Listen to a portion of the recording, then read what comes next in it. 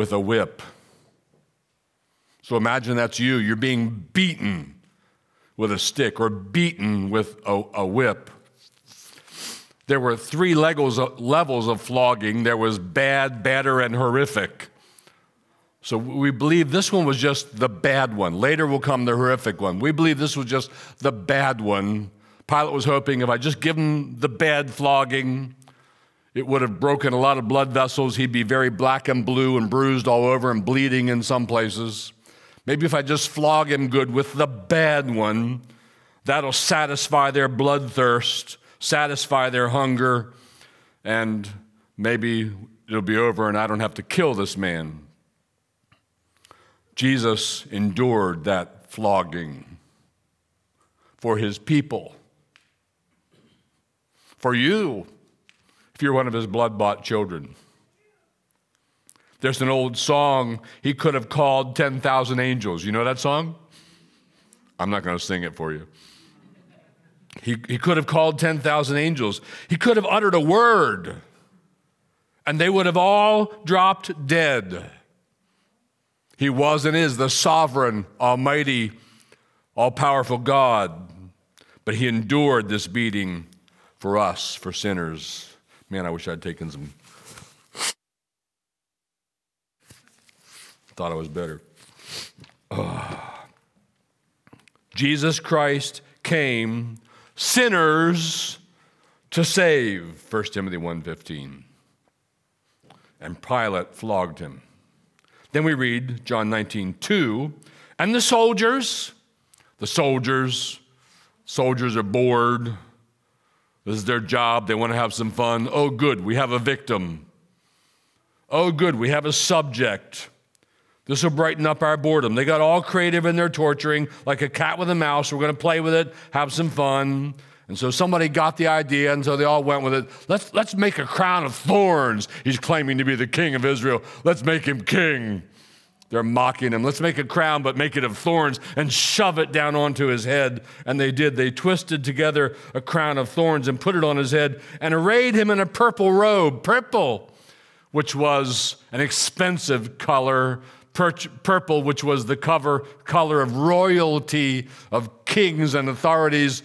And let's mock him and make this crown of thorns and shove it down on his head. Let's mock him and put a purple robe on him, King of the Jews. This they did to our Savior, the Son of God. And John 19:3, they came up to him saying, and they're mocking him, "Hail, King of the Jews!" Ha, ha, ha, they're laughing. And they struck him with their hands. It's our Savior, the Lord Jesus, mocking and striking him with their hands. More mocking and more beating. Well did the prophet Isaiah write of him 700 years before this day, Isaiah 53:3. He was despised and rejected by men, a man of sorrows and acquainted with grief. And as one from whom men hide their faces, he was despised, and we esteemed him not. Isaiah 53:3. John 19:4.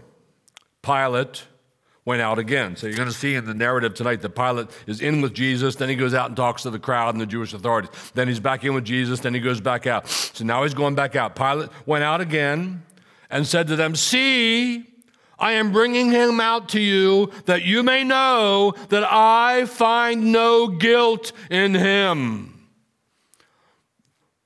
This is actually the second time Pilate said that. There will be a third time. I find no guilt in him. The Father found no guilt in him. And here at least Pilate was with the Father. I find no guilt in him. This is terrible.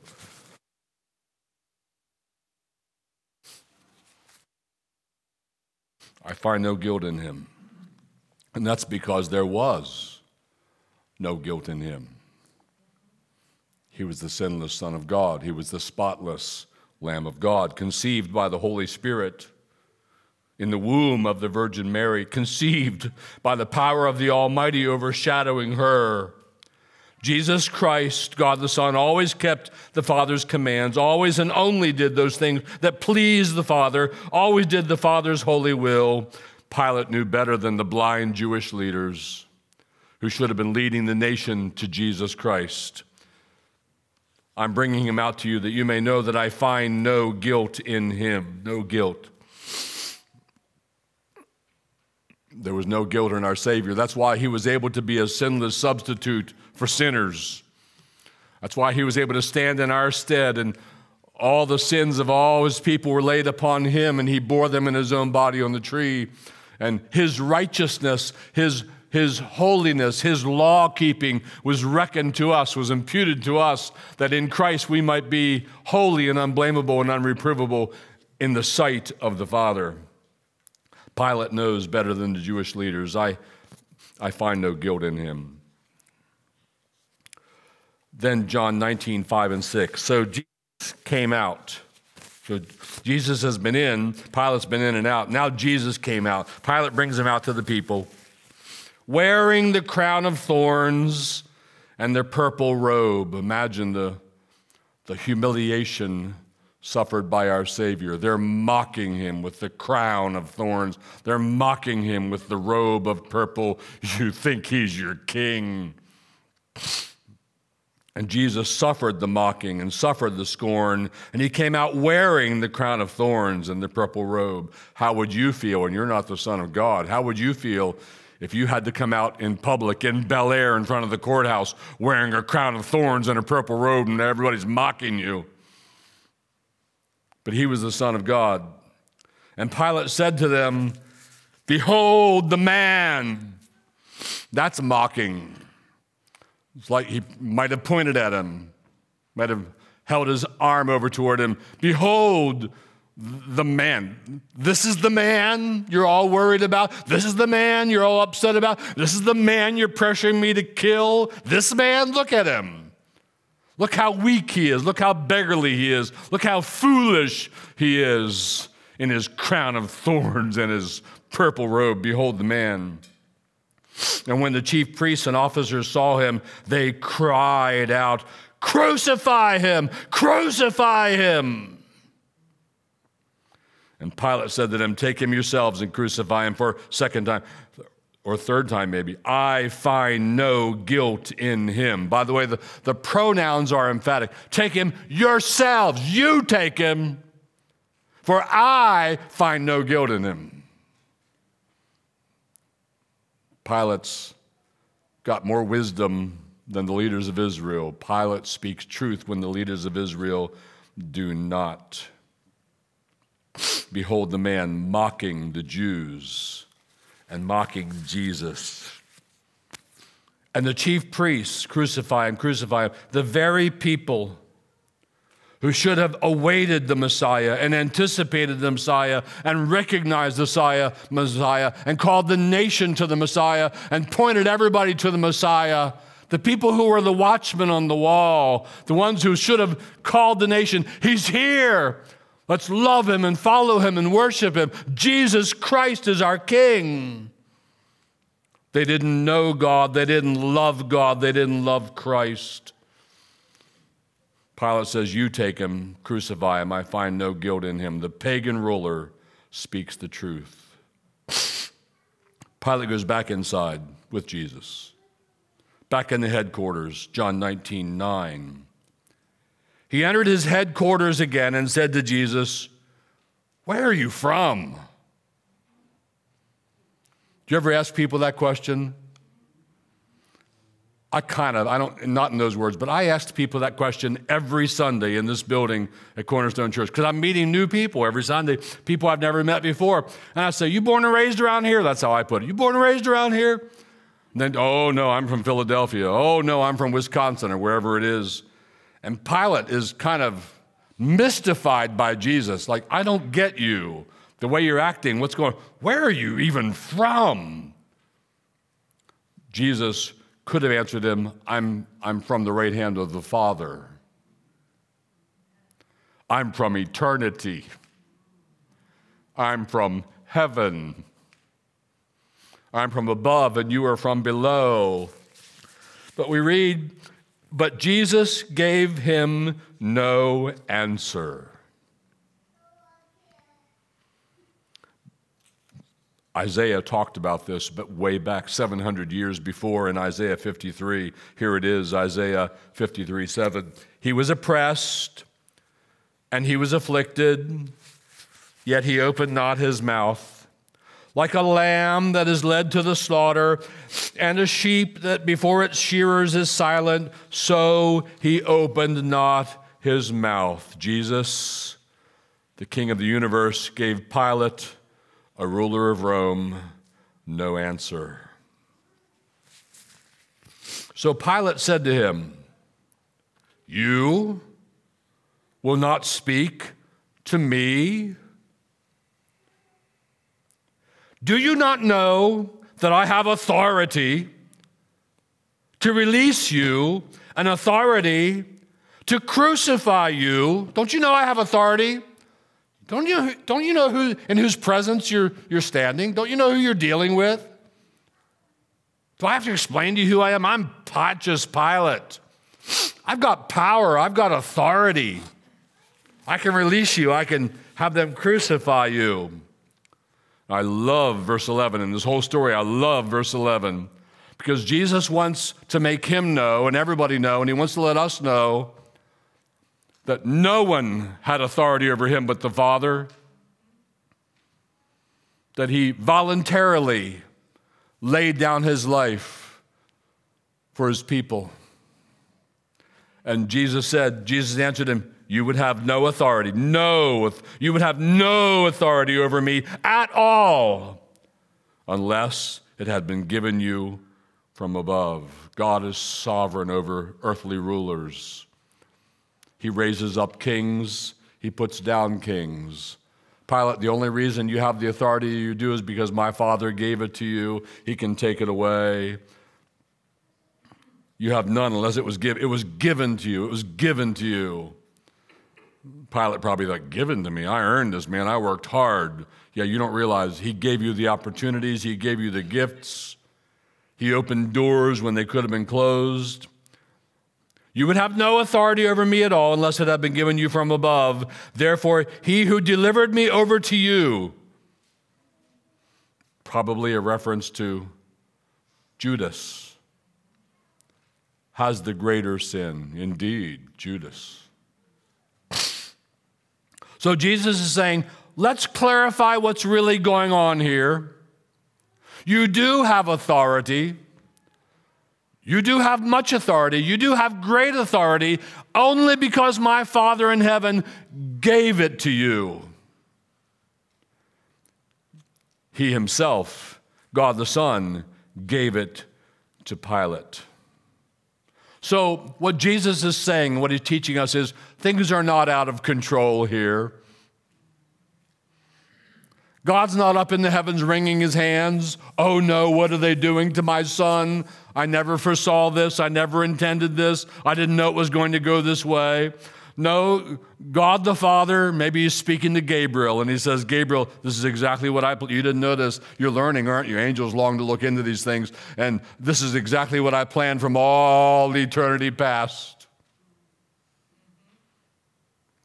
Jesus has already taught this. He's already prepared his disciples that maybe they're remembering right now that Jesus already said these things. Back in John 10, verses 17 and 18, he said, "For this reason the Father loves me, because I laid down my life." Pilate, you didn't take it. I lay it down.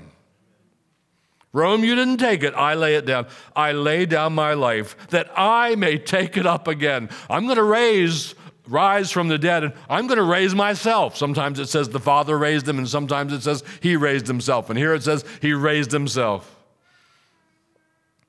Jesus is clarifying for us, I'm in full authority here. I'm in full power here. This is what I intended. This is what I am working. It's not the earthly powers overcoming God's power or heavenly powers. No. No one takes it from me, but I lay it down on my own accord. I have authority to lay it down, and I have authority to take it up again. This charge I have received from my Father. So on that Friday night, God the Father was in control. His plan was working. On that Friday night, God the Son was in control, and God the Spirit was empowering, and their plan was working. D.A. Carson, a great Christian theologian, writes in his commentary on the Gospel of John at this point, even the worst evil cannot escape the boundaries of God's sovereignty. I'm going to read that to you again. Even the worst evil, what's the worst evil ever? They're going to crucify the Lord of glory. Is there any greater evil than that ever? Even the worst evil cannot escape the boundaries of God's sovereignty. Pilate did not take Jesus' life. The Roman soldiers did not take Jesus' life. Even the cross did not take Jesus' life. Jesus took Jesus' life. God the Father took Jesus' life. Peter preached about this in Acts chapter 2 on the day of Pentecost, Acts 2, verse 23. This Jesus, delivered up according to the definite plan and foreknowledge of God, nonetheless, God uses means, and what were the means? You crucified and killed by the hands of lawless men, the Romans. God is in it, Romans 8:28. God is up to something, and God is up to something good. All things work together for good to those who are called according to his purpose. So Jesus puts Pilate in his place. Pilate probably doesn't get it. He still thinks he's in power, he's in authority, he's blind. Back to John 19, John 19:12. From then on, Pilate sought to release him. Pilate didn't want to kill Jesus, though. All the way through the story, he didn't want to kill Jesus. But the Jews cried out, if you release this man, and now they're going to do a power play on Pilate, you are not Caesar's friend. Everyone who makes himself a king opposes Caesar.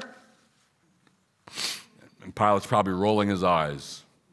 He's like, oh man, now they're bringing Caesar into it.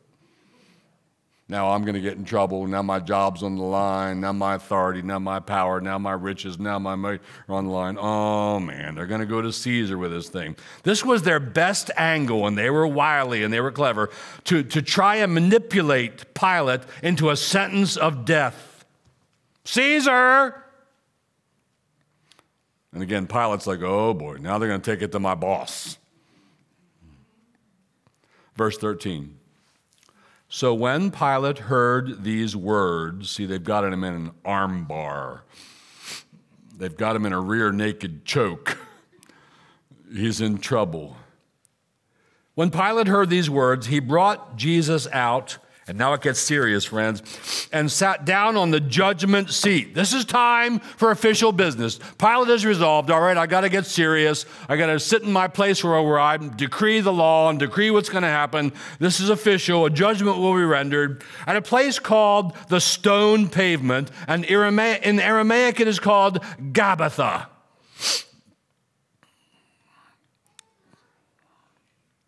Now, it was the day of preparation of the Passover. It was about the 6th hour. They didn't have Timex watches on their wrists, so it was about. Everybody's judging. And he said to the Jews, behold your king, mocking them more than he's mocking Jesus. And they cried out, away with him, crucify him. Pilate said to them, mocking them, shall I crucify your king? He's taunting them. And the chief priests answered, and oh, these words. We have no king but Caesar.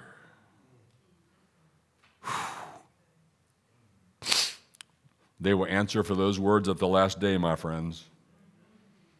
Every word uttered will be recounted in the judgment of the last day. We have no king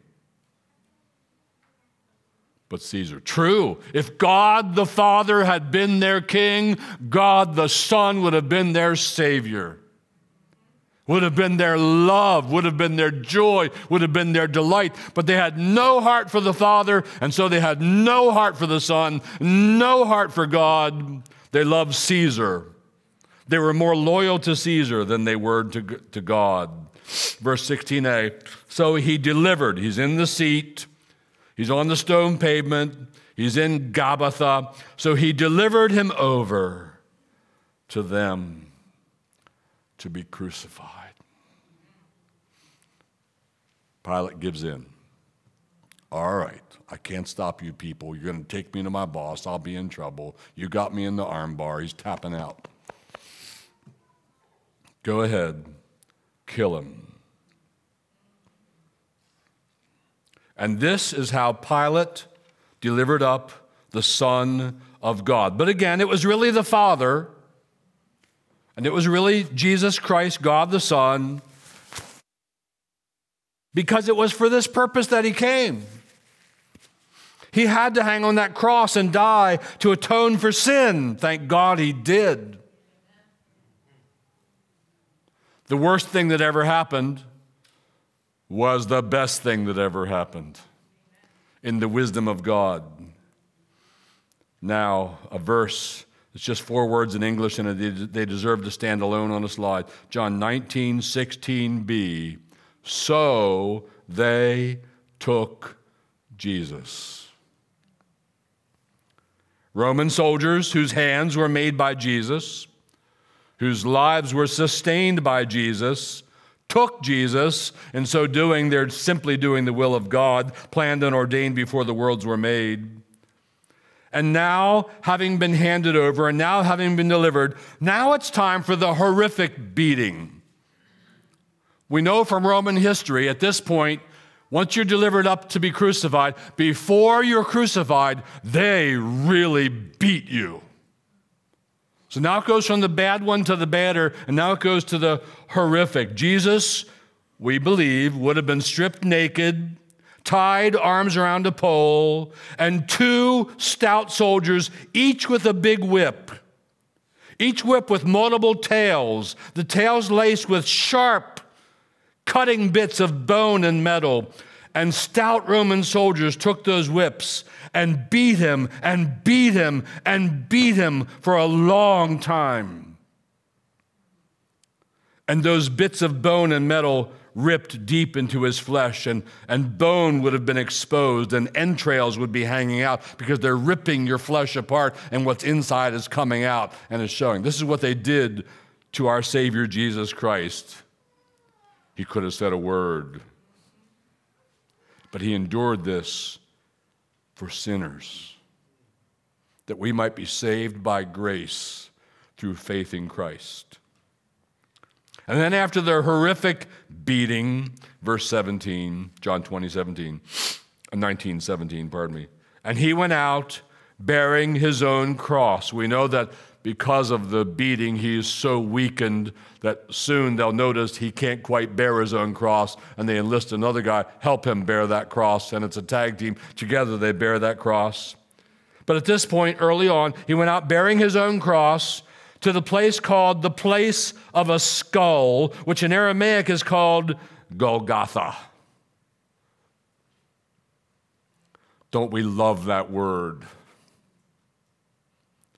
Don't we love that place? The place of a skull, Golgotha. And now verse 18, there they crucified him. And with him 2 others, one on either side, and Jesus between them. Pilate also wrote an inscription and put it on the cross. It read, Jesus of Nazareth, the King of the Jews. Pilate is still mocking the Jews. Not so much Jesus. He believed Jesus was a victim. He believed Jesus was innocent. I don't see any guilt of any crime in him, but he's mocking the Jews. Jesus of Nazareth. Where's Nazareth? Can any good thing come from Nazareth? What's the name of some nowhere town and some nowhere place? That's what Nazareth was. Your king from Nazareth, you foolish people.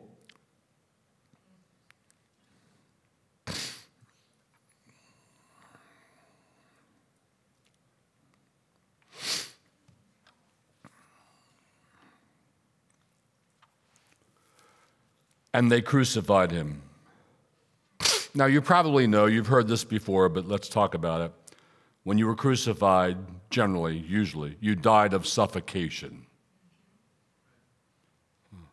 So they drove nails through your feet. That didn't kill you. And they drove nails through your wrists, probably, though it says hands. But that didn't kill you. You can sustain that and live quite a while unless you somehow slowly bleed out. But what killed you was then they hung you on this cross, and for every breath, to take a breath, because of what it's doing to your body, you had to push up with your legs and pull up with your arms.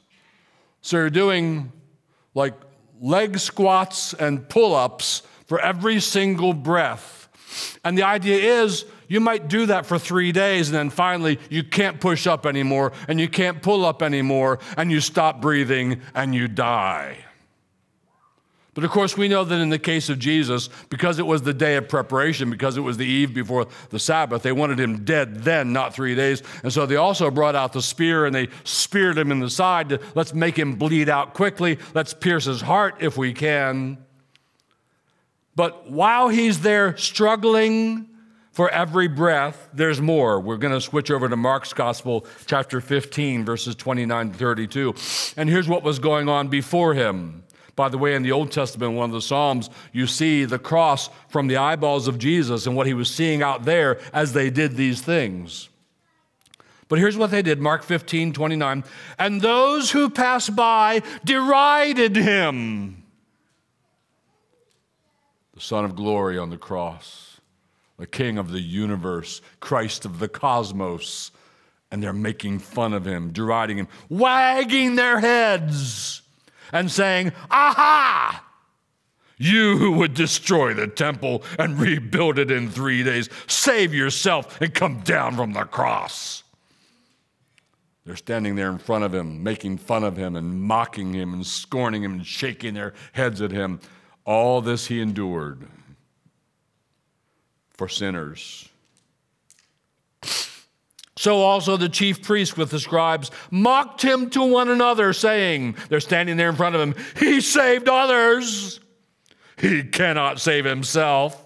Let the Christ, the King of Israel, come down now from the cross that we may see and believe.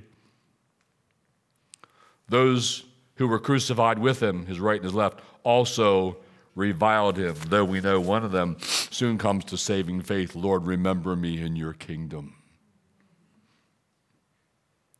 You don't need a specific exact formula of words to come to saving faith in Jesus Christ. You need a heart and a soul for the Savior.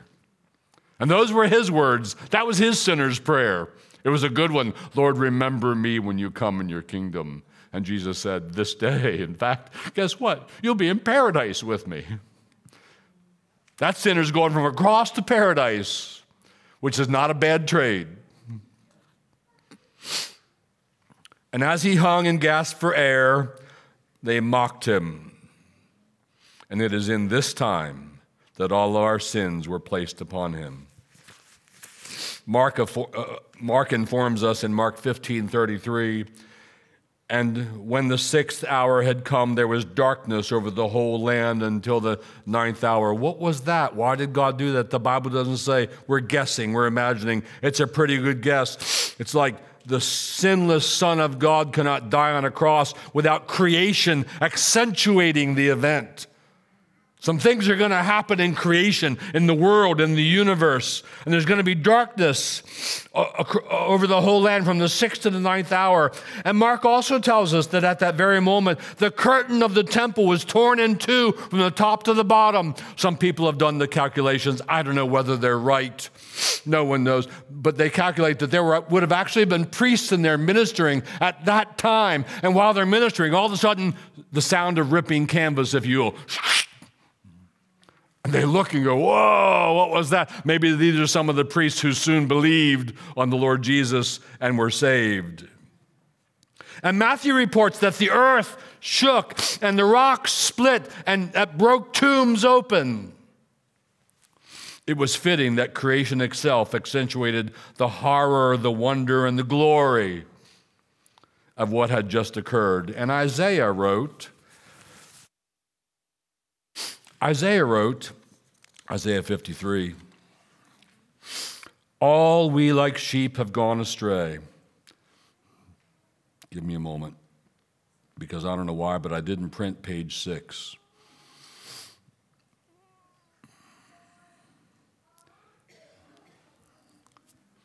And Isaiah wrote, all we like sheep have gone astray.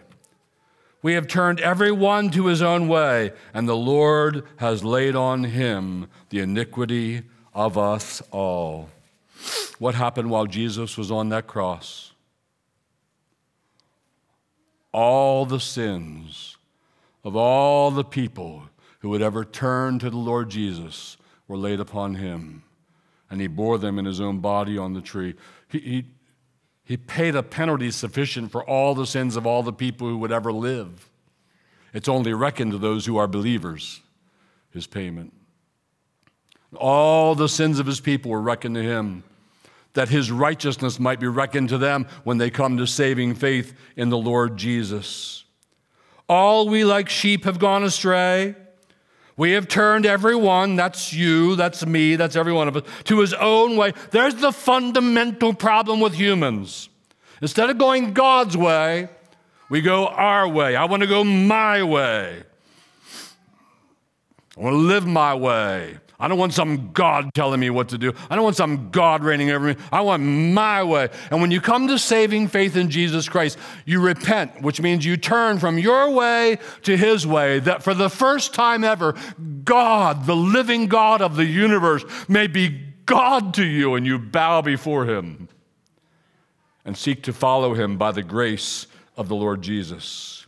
And the Lord has laid on him the iniquity of us all. Back to John 19, verse 28. After this, Jesus, knowing that all was now finished.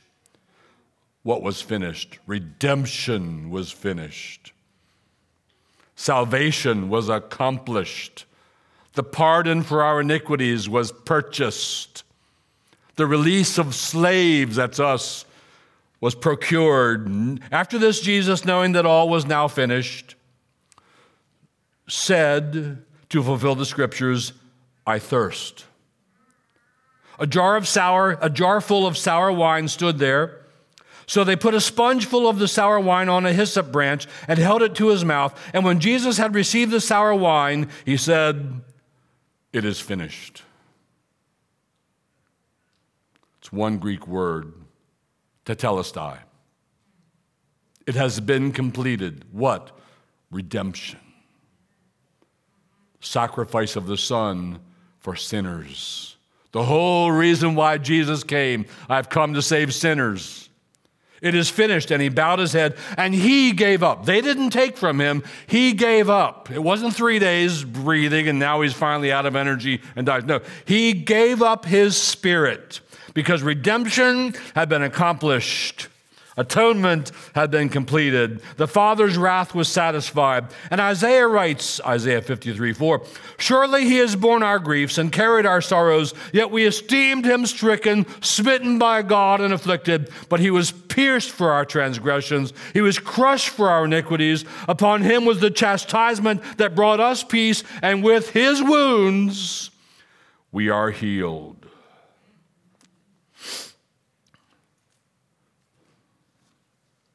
Slide, man, I'm going to skip a few because I'm in the negatives on the time clock. Back to John 19. After these things, verse 38, Joseph of Arimathea, who was a disciple of Jesus, but secretly for fear of the Jews, asked Pilate, that he might take away the body of Jesus, and Pilate gave him permission. So he came and took away his body. Nicodemus also, who earlier had come to Jesus by night, John chapter 3, came bringing a mixture of myrrh and aloes, about 75 pounds in weight. So they took the body of Jesus and bound it in linen cloths with the spices, as is the burial custom of the Jews. Now, in the place where he was crucified, there was a garden, and in the garden a new tomb in which no one had yet been laid. So because of the Jewish day of preparation, since the tomb was close at hand, they laid Jesus there. John 19:38-42, Isaiah 53:9, and they made his grave with the wicked and with a rich man in his death, although he had done no violence and there was no deceit in his mouth.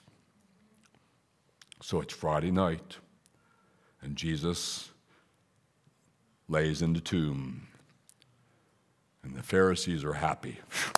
Finally, got done with that one.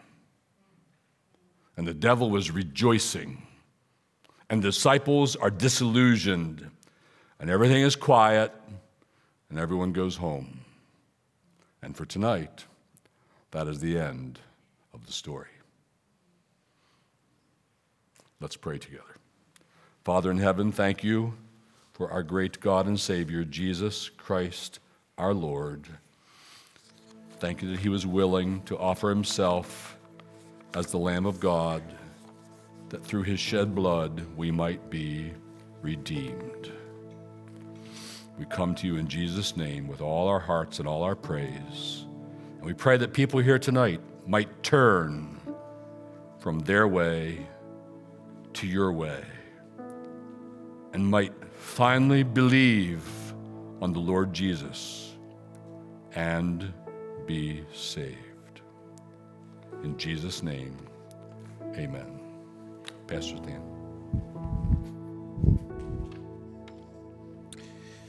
Good evening, and thank you, Steve, for taking us through what happened that Friday night. And we got to see the wickedness of man on display. And there was darkness in the world on that day.